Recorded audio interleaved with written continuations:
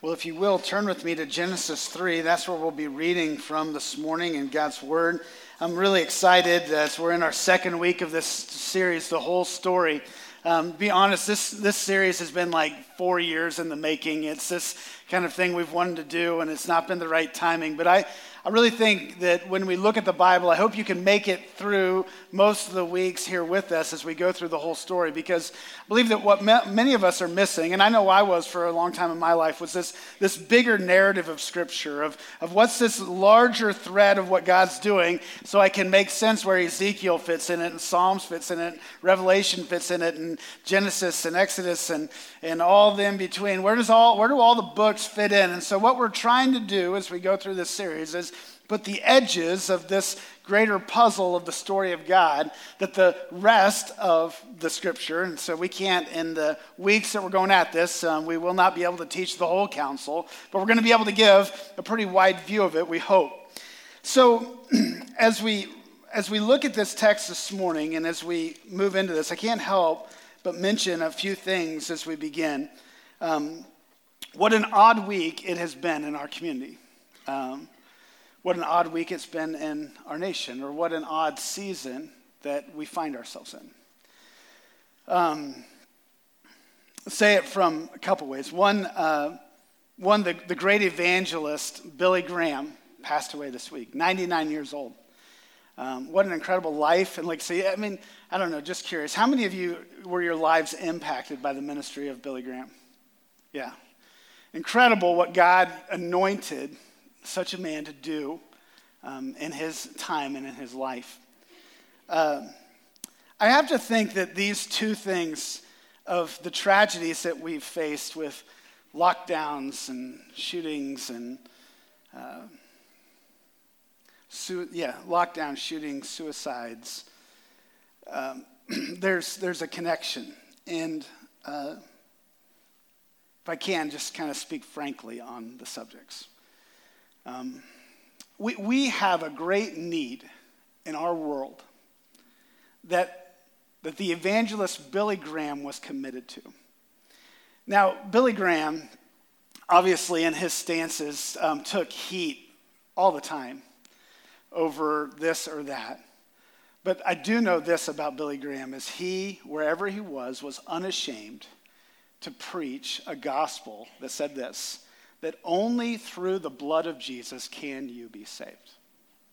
And I say it like not by a prayer, not by the blood of Jesus shed for us on the cross are we saved. Now, we live in an interesting day because we think, us in this room, that we are a majority. We think that those old stadiums that Billy Graham used to pack are getting packed. They're not. There is a great need in our world for the gospel to be proclaimed. And I'll speak on behalf of Billy Graham today if it helps, because I don't think he'd mind me saying this. He preached the gospel in those stadiums filled, hoping that those in those stadiums would go out and proclaim the same gospel in the day-to-day of their life. We have a work to do in Stark County that feels a little bit overwhelming right now. It feels a little daunting, doesn't it? But it is a work to be done.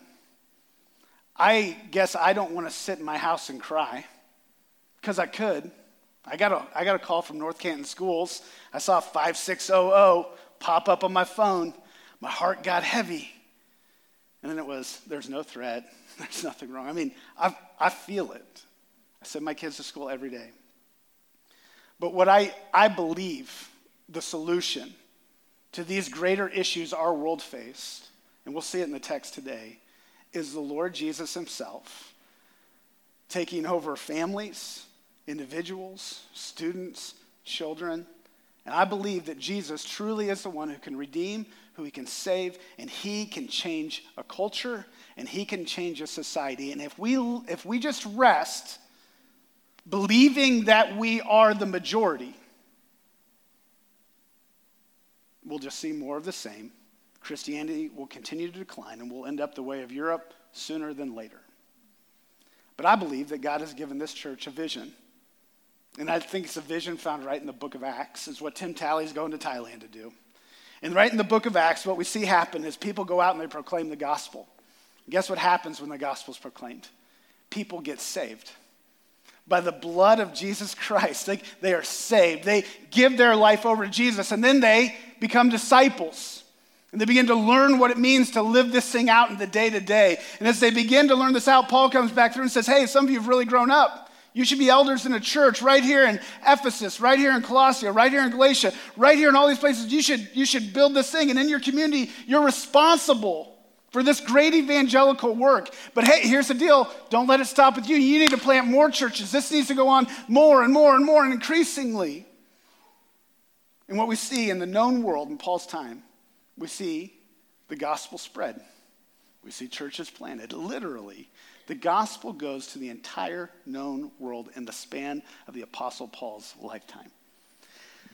The power of discipleship, the power of God using me, using you, it's unthinkable, it's unimaginable, it says in Ephesians. That this work that he wants to do is far beyond what we could ever dream, think, or imagine. So, what does that look like for us? Well, one, I think it looks like all of us saying, I want to be a part. I want to be a part of a solution. And what that solution is, I believe, best I can tell, it's not in social programs, although you should get engaged in those if you can. Those are a part of it. But I believe, right here, what it looks like for each of us is to become serious about developing real relationships. I remember a kid I walked by every day in college, sat right over Aaron. And I remember getting the phone call that Aaron had committed suicide. And I remember thinking, I walked by him over and over and over, and I didn't say a word. Church, we have to stop walking by people. Ryan Johnston included. I need to see people. I need to invite them to lunch. I need to know them. Do you want to be known? I do. Do you want to be encouraged? I do. You want to be cared for? Right? It starts with us. The gospel calls us to this kind of living. And I believe what it's going to take is, best I can tell, is about 37 new churches started in Stark County. Because churches are dying. The gospel's presence is moving outward because we have not taken our place. If anybody's with me, say amen or something. I don't know. And so how that happens is by serving, getting involved with our student ministry, our children's ministry, getting involved in your community. What it means is giving. Like, we can't move forward with this without funds. That's what it takes. Tim can't go to Thailand without the church behind him, right? This is not just a now thing. It's a biblical thing. And this is how the gospel worked. Paul said, give to this greater work. Give to this movement. As we give, as we serve, as we engage, I believe that God changes things. And I don't think it's a quick fix. But I think it's quicker than we think if we all engage. So in that, I want us to read this text this morning. And as we do, I believe that God has a lot for us to say in regards to the current events of our week, but also into the greater breadth of our life. So if you will, this morning, stand with me as we read Genesis 3, 1, the entire chapter. All right, here we go. Buckle up, you're going to stand a while. All right. The fall. Now this is the story. Creation has happened. Everything is created. God breathed it into motion. From every living thing to us, the very good part of his creation, distinctly different, unique, one of a kind, that can have a relationship with him. So now we see where everything turns and the brokenness comes. And so if you're looking for a question of why is everything so broken in our world, well, we're about to read the text where it all started. Now the serpent was more crafty than any other beast of the field that the Lord God had made. He said to the woman, Did God actually say, you shall eat in the garden. You shall not eat of any tree in the garden. And the woman said to the serpent, we may eat of the fruit of the trees in the garden, but God said, you shall not eat of the fruit of the trees that is in the midst of the garden, neither shall you touch it, lest you die. But the serpent said to the woman, you will not surely die. For God knows that when you eat it, your eyes will be opened, and you will be like God, knowing good and evil." So the woman saw the tree was good for food, and that it was a delight to the eyes, and that the tree was to be desired to make one wise. She took of its fruit and ate. And she also gave some to her husband, who was with her, and he ate. And the eyes of both were opened, and they knew that they were naked. And they sewed fig leaves together and made themselves loincloths. And they heard the sound of the Lord walking in the garden in the cool of the day, and the man and his wife hid themselves from the presence of the Lord God among the trees of the garden. But the Lord God called to the man and said to him, "Where are you?" And he said, "I heard the sound of you in the garden, and I was afraid because I was naked, and I hid myself." And he said, "Who told you that you were naked? Have you eaten of the tree of which I commanded you not to eat?" I always find it interesting. God knows all things, but he tries to pull it out of us. The man said, "The woman who you gave to be with me, she gave me the fruit of the tree, and I ate." Then the Lord God said to the woman, "What is this that you have done?" And the woman said, "The serpent deceived me, and I ate." The Lord God said to the serpent, "Because you have done this, cursed are you above all livestock and above all beasts of the field. On your belly you shall go, and dust you shall eat all the days of your life." That's why we hate snakes, right? I hate them so much. "I will put enmity between you and the woman, and between your offspring and her offspring. He shall bruise your head, and you shall bruise his heel." To the woman he said, "I will surely multiply your pains in childbearing." All the women who's had babies say amen. "In pain you shall bring forth children. Your desire shall be for your husband, and he shall rule over you." And to Adam he said, "Because you have listened to the voice of your wife, and have eaten of the tree of which I have commanded you, you shall not eat of it. Cursed is the ground because you. In pain you shall eat of it all the days of your life. Thorns and thistles," if you have a lisp, that's a tough one. "Thorns and thistles it shall bring forth for you, and you shall eat the plants of the field. By the sweat of your face you shall eat bread till you return to the ground, for out of it you are taken. For you are dust, and to dust you shall return." The man called his wife's name Eve, because she was the mother of all living. And the Lord God made for Adam and for his wife garments of skin and clothed them. Then the Lord God said, "Behold, the man has become like one of us, knowing good and evil. Now lest he reach out his hand and take also of the tree of life and eat it and live forever." Therefore the Lord God sent him out from the Garden of Eden to work the ground from which he was taken.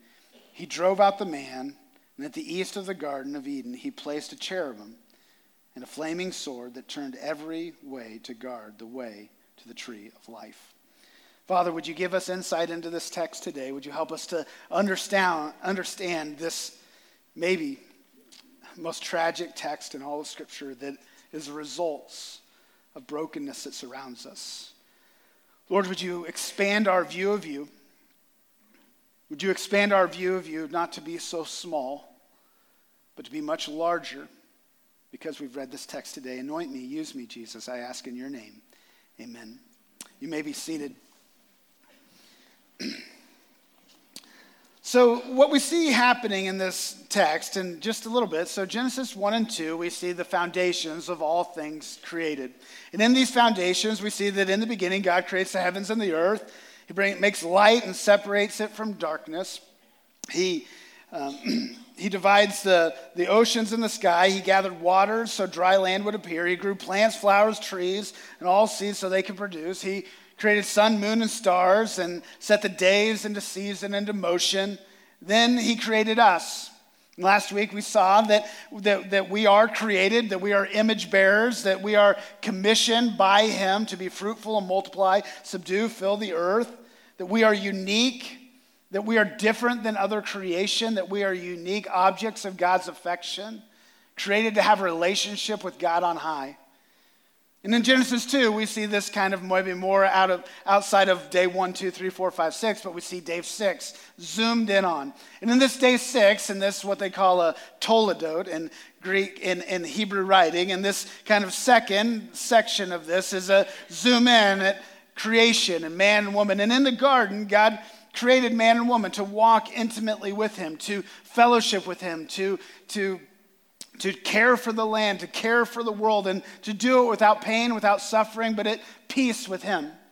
And in this, he creates 2 trees. One, he creates that if you eat from it, you will live on and on and on. And one, if you eat from it, right, that you disobey God, and there's a repercussion for this.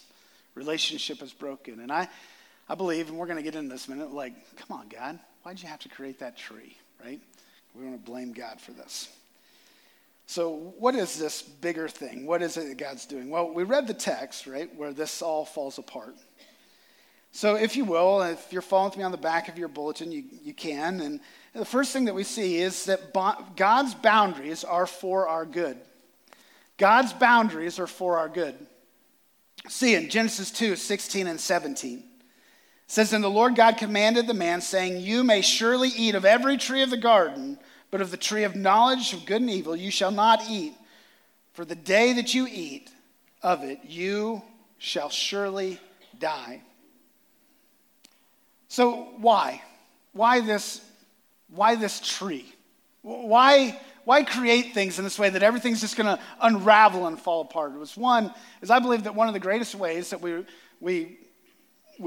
engage in relationships, one of the ways that we actually have authenticity of relationship is in yieldedness. And God creates a tree in the garden so we would yield to him and be obedient to his word. Give recognition to the word of God, meaning that he was weighty, that he was higher than this, that he was above us, that he was worthy of being worshiped, that he was worthy of obeying, that he was worthy of bowing down to, that he didn't create us on an equal plane with him, but even in putting that tree was that he was on a higher plane, which is the battleground we fight all the time. As we so want God to be here and we want to somehow reach equality with God, which we're going to find is the sin of sins. It is the error of errors, and it will be the tragedy of tragedies for all of us if we don't see ourselves much lower than him. So he wants us to give recognition to his will, to give thanks to him, to call upon him and ask him for aid against temptation. When this of yielding, of recognizing, of submitting, of falling before him. And see, I believe a small view of God says, why did you do this? A small view of God, it sets us up for a God that our mind can fathom and a God our mind can understand. And simply this, our God is not a God that you can fathom. I can't. He's not a God that I can fully understand. There is a mystery in him that will be explored for all time and eternity because his depths we will never reach the end of. A big vision of God says that that he is holy and he sets a standard and created a world in which I can't comprehend. And I bow humbly beneath his authority. And I approach his grandeur on my own, not because he has broken my knees to do it. So in keeping his commands comes our peace. His boundaries are for our good. God does not wish to harm us, but to protect us, that we might yield ourselves to the one who is beyond ourselves. See, God's boundaries are for our good. Do you believe that today? Do we believe that his boundaries in the day-to-day of my life are for my good? Or do I test the boundaries? Do I push the boundaries? Do I live within these commands and ways in which he has called me? Or do I live how I want to, hoping that I can do just enough to somehow make him happy with me, but do just enough where I actually live a happy life? Are you with me here at all? Because is God's ways really good? I don't know. One woman for the rest of my life? I don't know. Maybe. Is his ways really good to protect my eyes? Don't look on things that are unholy. Man, there's a momentary joy in some of that stuff I love. I love revenge. Feels so good when somebody gets it that ticked me off. Come on, church, are you with me? Feels good for a minute. Isn't it funny how God's boundaries are really good, and we come to a place where we're like, no, they're not really good. And then we test the waters on that, and then we just feel guilty. It's like, why did I test the boundaries on that? Because your ways were good. And I pushed against them, and it felt good for a minute. Then my heart sunk. Or maybe you've been testing them so long that it doesn't even really feel that bad anymore. But see, I believe with this text in Genesis 1, 2, and 3, one of the clear things is God's boundaries are for our good. And when we live as this, as an axiom, as a truth, as this overarching principle of life, it changes how we see the world. And it changes how we see God. It's that God isn't out to get me. He's not out to harm me. But he is putting boundaries around my life for his good. Can anybody say, have you ever felt the pain of going against God? Raise your hand. Anybody in the church? Liars that didn't raise your hand, right? And if you haven't felt it yet, you're gonna, right? The pain of going against God's boundaries, not just of the experience, but of the soul. Second thing that we see in the text is that Satan is a real enemy. And this is like of utmost importance that we hear this, especially where we are today. Satan is a real enemy. He is alive and he is well. He will have his destruction in the end. Praise God, we have the whole story. But he is crafty and he is sneaky and he is out to destroy anything that puts attention toward God. So it works like this. So it says, the serpent was more crafty than any other beast of the field that the Lord God had made. See, he had rebelled against God. And we have some insight into this from Job and Isaiah. Kind of have to piece. The first story of Scripture isn't actually in the beginning God created. The first story is that Satan and angels were alive and well with God in heaven. And there was a rebellion that happened. And that rebellion, because of this, he was cast out. And his desire was, God is here, I am here, and I would like to be like God. And those are the exact words. He desired to be like God. And in that rebellion, he was cast away along with a host of other angels. And in this and cast into this world, and in this began to reap in what we see the beginning of his work and destruction, which we'll see through the whole thread of Scripture, that he is adamantly at work in our stories and in our time. So, Lord God had made. He said to the woman, did God actually say, right? So he's crafty in this moment. He says, did God actually say, you shall not eat of any tree in the garden? So what we see is he speaks and he twists and he questions God. This is his primary function. Did God really? Matthew 4, he has an interaction with Jesus, and what he does is he takes God's word and he's talking with Jesus and he twists it a little bit. Is it really that? Is that the full thing? Does God really want you to do that? And he's going to twist it and change it just a little bit, but he's still going to use it. So he speaks against God's word. He twists it. He questions God, which is consistent with his character. And the woman said to the serpent, we may eat of the fruit of the tree in the garden, but God said, you shall not eat of the tree that is in the midst of the garden, neither shall you touch it lest you die. So he's going to respond to this, and we're going to read it here. He says, this isn't true. You won't die. It will be okay. No big deal. So he says, but the serpent said to the woman, you shall not surely die, for God knows that when you eat of it, your eyes will be opened, and you will be like God, knowing good and evil. See, what he said was actually true, wasn't it? What he said was true, sort of. And this is where the evil one gets us. It's true, sort of. Because they didn't take a bite of the apple and fall over dead, did they? Or it's not an apple, it's a fruit. We don't know what kind of fruit it was. So anyway, all of your children's storybooks are completely false. And so they didn't die immediately, but it did cause something to cascade that would, in the end, be their death, and outside of the intended way of God. He didn't create us. He put a tree in there that we wouldn't experience death. See, what we see about Satan in this is he questions God and plants seeds of doubt, says God is withholding, God isn't good enough. There is a glory that can be yours. There is a joy that can be yours. There's a life that can be yours apart from God. Go after it. And this is his voice, and this is his message. His voice is speaking really well, even today, isn't it? Go after it without God. He's not really that good. Doesn't really want good for you. His ways aren't perfect. They're not pure. They're not right. There's a better path without him. If you engage in that, surely it won't be that bad for you. Surely your life will be better. Surely you'll be more insightful. Surely you'll be more prosperous.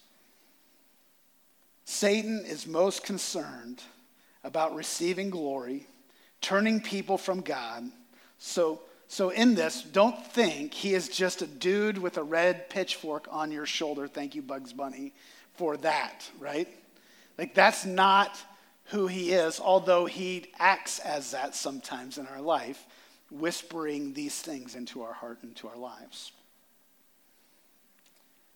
So in saying that, he's not necessarily, like, I'm going to tread on, like, you're going to hear this and you're going to go, I think Ryan went crazy. It's not that he's necessarily always inherently the worst evil that you could think of. He just doesn't want you to worship God. See, Satan ruling and reigning in Northeast Ohio doesn't mean that the economy's crashed and everybody's just anarchy everywhere. That's not necessarily the picture. The picture is just nobody worships Jesus. And nobody loves God. Because that's what he wants. And sometimes he'll get there by good things, twisting things just a little bit around. And we have this picture that, total anarchy is really when you see Satan. I'd say if someone's not worshiping God, I think you just see it right in the midst of that. And sometimes he's actually a little more deceptive than we'd think. And sometimes he uses really good things to just turn us a little bit so we don't exalt and hold the one in the highest regard that we ought. We just twist a little bit and divert from it. So we see in the text, God's boundaries are for our good. Satan is a real enemy. And we also see that sin has real consequences. Sin has real consequences. So in humanity, right? So for all of us that will ever be, and then personally for each of us in this room, we see consequences in this. We see shame. They hid themselves. We see fear. He says, I was afraid, so I hid myself. And then we see guilt. The serpent deceived me. I'd like to challenge you with this, that shame, fear, and guilt are actually really good things. And the reason shame, fear, and guilt are really good things is because if you have them, you know that you have went away from what God desired for you. And I'd also appeal to you that repentance is a really good thing. Because in my shame, fear, and guilt, it turns me back to the one I want, that I desire, when I repent of my sins and turn back because of my shame, fear, and guilt. Shame, fear, and guilt are these gifts that God has given us that we can recognize that we have sinned against a holy God. Now, we live in a culture, what do we want to do with shame, fear, and guilt? Don't feel it, man. Don't feel it. If you feel ashamed, stop feeling that way. If you feel guilty, no way. You shouldn't feel guilty for that. That guy did this to you. This person did that to you. You are a victim of circumstances. Your guilt is not your own. Shove it off on somebody else. Your fear is not your own. Your shame is not your own. Push it away. And I will say that there are real victims, and there are real moments where things are imposed upon us. But our sin is our own. Our rebellion against God is our own. No one can make me rebel against God. It's a choice I make in my own life. It's a choice you make in your own life. Every day of my life, I can choose to love my wife or to talk ugly to my wife. Every day of my life, I can choose to beat up others, cast little seeds around the office saying how nobody should like Dave Short. All of a sudden, nobody likes Dave Short. What's up with that? Love you, Dave. We don't hate you. I don't do that much. And so, right, like I can do that, right? And what do? What am I doing? I'm going my own way. I own that. And I can choose whether or not I want to do it. And I got to own it. And my shame, my fear, my guilt. And if I did that, I should be ashamed. And I should be afraid. And I should be guilty. Because Dave Short doesn't deserve that. Because simply he was made in the image of God, stamped with a DNA that deserves dignity and respect no matter what. So there's other consequences globally. So we see this. Women will have pain in childbirth, right? We've had 4 children in our house, and I can verify that it is painful. I've seen it, right? And all the women said, "Shut up." Men will labor and toil in the brokenness of our world. It says in that thorns and thistles. I used to get paid a quarter a thistle by my grandfather to take a spade out into a field, shovel, if you don't know what a spade is, and I would have to dig them up because it was the only way he said that you could really kill them. Have you ever seen a thistle patch? That's a lot of long work, and a quarter a day and all of that didn't work out to being that much money because I didn't stay on task that long. I think that was part of the reason. But thorns and thistles, and it's really more of it's true, it's real. There is thorns and thistles now all over our world that will poke you and prod you. But it's also just a way to say our world is broken at every level. And there is something that is cascaded from this that God did not intend, but we chose and we rebelled.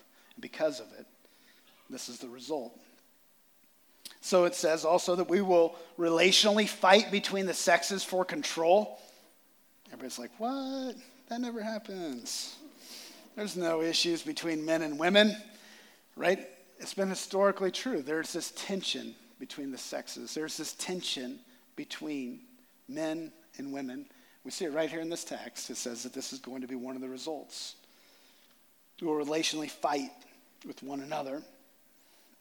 And then the last result is we will die. There will be pain, there will be struggle, there will be brokenness, there will be suicides, there will be lockdowns, there will be violence, there will be pain and suffering in our world. It is historically true, and we see it in our society today.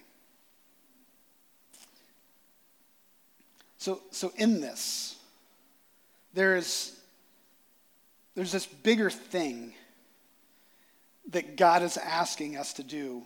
Wait, sin has real consequences. He's asking us to bear responsibility in owning what is ours to own. Meaning seeing the world rightly, meaning seeing the world through the lens of the fall and the brokenness of our world. This week, I watched a funeral service online. There's a couple, their name's Kyle and Emily Stewart. They were in our first missional community we ever launched in Memphis, Tennessee. They were high school seniors. They went through our college ministry. 9 years, Deb and I invested in Kyle and Emily in all kinds of ways, from 18-year-old sin and struggle to, they actually FaceTimed us when they were having their first baby, like as she was in labor, right? This couple we're really close to. This week they found out at 39 weeks, their baby didn't have a heartbeat. And they did a funeral service. And they live stream a lot of their services, and they knew that other people were going to be there like us, and so we watched online. And I saw a guy, young dad, stand up, who was deeply broken. Deeply broken. And one of his best friends, who was in our college ministry, stood up right behind him, had his hand on him, and was praying for him as he spoke to this large congregation of people in this death. And I don't really know tragedy that 39 weeks, like and some of you have experienced it, there's a pain that you can't quite express. But Kyle had this really good theology that led his heart to a really good place of brokenness, yet of hopefulness. And in that moment, as he stood up there, I believe that he understood what happened in Genesis 3.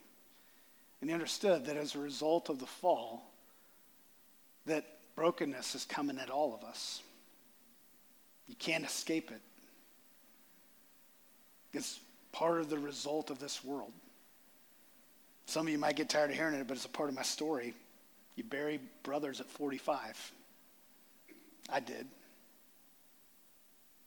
But I don't shake my fist at God, and Kyle didn't either. He stood up there and he goes, I get it. I get that, our rebellion did this. And see what we do, and what we do over and over is we don't bear responsibility. We don't see this world rightly, and in that we get God confused. And we make God the culprit. He's not the culprit. God is to be worshiped and adored because he has brought provision, which is our very last point. God's grace is abundant. As a result of our rebellion, as a result of our sin, there's a provision of a Savior promised. He says it like this. Because you have done this, cursed are you, he says this is verse 14. Cursed are you above all livestock, above the beasts of the field. This is to Satan. On your belly you shall go. The dust you shall eat all the days of your life. But here, the proto-evangelon, right here. This is this text. It's the first evangelistic message in Scripture. And it says, he shall bruise your head, and you shall bruise his heel.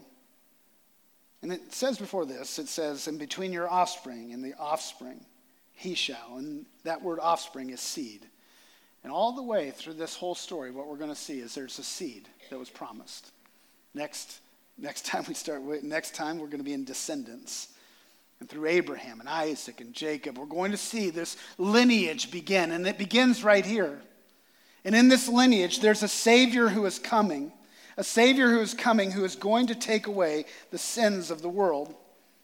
Romans 16:20 says, the God of peace will soon crush Satan under your feet. The grace of our Lord Jesus Christ be with you. Jesus is tarrying and coming back because he doesn't wish any to perish, but all to come to repentance, for all to come to eternal life.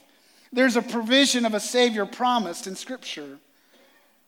There's also a grace in this that they were removed from the garden and no longer able to live in their sins forever. Even by God's grace, he took them out of the garden so they would no longer have to carry this weight of sin for all time and eternity. And also we see his grace being abundant, and he provides man a covering by the shedding of blood. And in this text, we see the first shedding of blood in Scripture. That is, an animal was slain to cover Adam and Eve's nakedness. And what you'll see through the rest of the story of Scripture is blood shed, blood shed, blood shed, until Jesus. Because there will be one whose blood is shed that completes all bloodshedding. The perfect one will come, and this promise is fulfilled in the Gospels. Jesus walked on this earth. He died for our sins. He defeated the grave. He is seated on high. And through repentance and faith, we can have a relationship with him. And in relationship with him, we can have peace in our world. And God can begin to restore us back to his intended ways, into his peace, into his good, and for his glory. Or we can live in our sin. We can live in rebellion. And we can run from him and his ways and his purposes. So what I would say to us this morning, this text, I believe, teaches us that God's boundaries are for our good, that Satan is a real enemy, sin has real consequences for Adam and Eve and for us. Yet God's grace is abundant. His provision is real. His hope is something tangible that we can reach out and grab today. His peace is something that we can carry with him into this world. This work that he has called us to is not something that he's asked you to stand on the sidelines of, but to be in the meat of it with him for his greater purposes. So this morning, are you resisting the boundaries of God? Are you recognizing and rejecting the enemy in the day-to-day of your life? Are you bearing the weight of your own sin or pointing blame at everyone else and how they have caused you to sin? And by the way, this is the rampant issue we face. Right? Everybody caused me to do this. It's not my fault. We could talk about that in 100 different angles in our culture. It's everybody's fault but mine. The only reason Ryan Johnston is slightly overweight, and some of you might not say slightly, it's not because a bunch of y'all like to eat lunch. It's because I like to eat hot wings. Right? Like, I could have ate the salad. I didn't. But what I could say is, stinking Hendershot, gosh, man, why do you like greasy food? You're causing this on me. We do that 150 different ways. We want to blame here and there. And if my pastor was a little bit better, we'd do this. This guy did this. If children did this. If students did this. If this guy in our city did this. If this person did this. And at the end of the day, I got to own my own life. And I got to stand before God myself. And so in that, are you ready to stand before God today? In Revelation, it says there's a book. And in that book is a bunch of names. What if I had that book right now in my hands? And I could tell you if your name was in it. Open it up. Somebody yells out, Ryan, is Gordy in it? And look, you're at the beginning. Sorry, it's alphabetized. God's very systematic. Yeah, you're there, Gordy. John Thomas. Toward the back. Yeah, you're there. It's real. There's a real book, and there's a real way to Jesus. And it's only through his blood that your name will be in that book. Is your name in that book? Are you confident of that? If you're not, today is a day where you can be confident. Where you can come to Jesus, and you can say, I've rebelled against you. And today I'm owning my sin.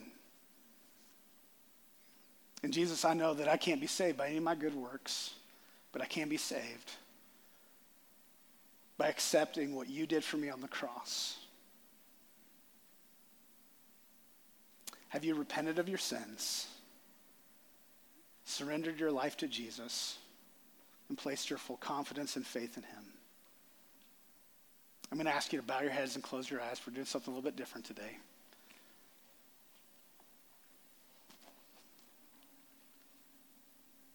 Church, are you confident?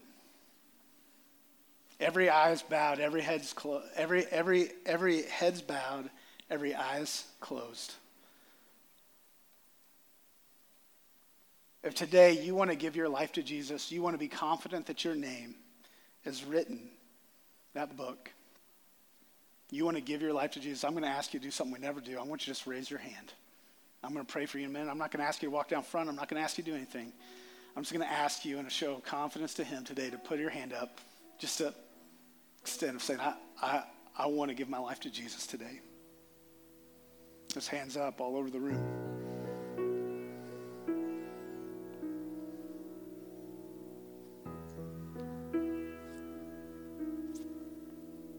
Those of you who've raised your hand, I just want you to pray this with me. Father, just quietly, you don't have to say anything out loud. Jesus, I'm done fighting. I'm done resisting. I own my sin today. that I've rebelled against you. And Jesus, I believe that you died for me on the cross and bore my sin and shame. And Jesus, today I accept your forgiveness. I accept that it's only by your blood that my sins can be forgiven. Jesus, thank you for saving me. Thank you for setting my feet right. Help me to live for you in your ways and your purposes. If you've never prayed that before, your hand was up. You can put them down. I'll tell you this right now. Your name was written in that book. God has redeemed you. And he's going to set your feet on a path and a trajectory for his good purposes in a way you've never dreamt, thought, or imagined. And you're going to live in a peace in the midst of this brokenness of this world that is confusing and hard, yet wonderful and great. For the rest of us, I want to pray, and then we're going to sing. Father, we believe that you sent your son, Jesus, and we believe that the work is finished, that he was bruised for our sins, that he was beaten for us, that he was crucified, Jesus, that you died for us. Jesus, we thank you that you didn't stay in the grave, but you rose from the dead, you defeated it. And through you, Jesus, we can have hope and life today, in the pain and the struggle as a result of our rebellion. But one day, Lord, that your peace will be attained again. So, Lord, for all of us, help us to live in your grace, to live in your mercy, and to be faithful in the brokenness of our world. Help us to find all of our life in you. Father, as we continue to worship today, help us to respond. Or maybe some of those that raise their hand, they'll come and kneel down here again and confess before you. Maybe others, Lord, want to come down and do it. But Lord, whatever you'd have us to do to respond to you today, Lord, we know that we live in a world that we can't not respond anymore. We can't wait another day. So help us, Lord, respond in obedience to whatever you're saying. So I ask in Jesus' name, amen. If you'll stand, we're going to sing. These altars are open for you to respond.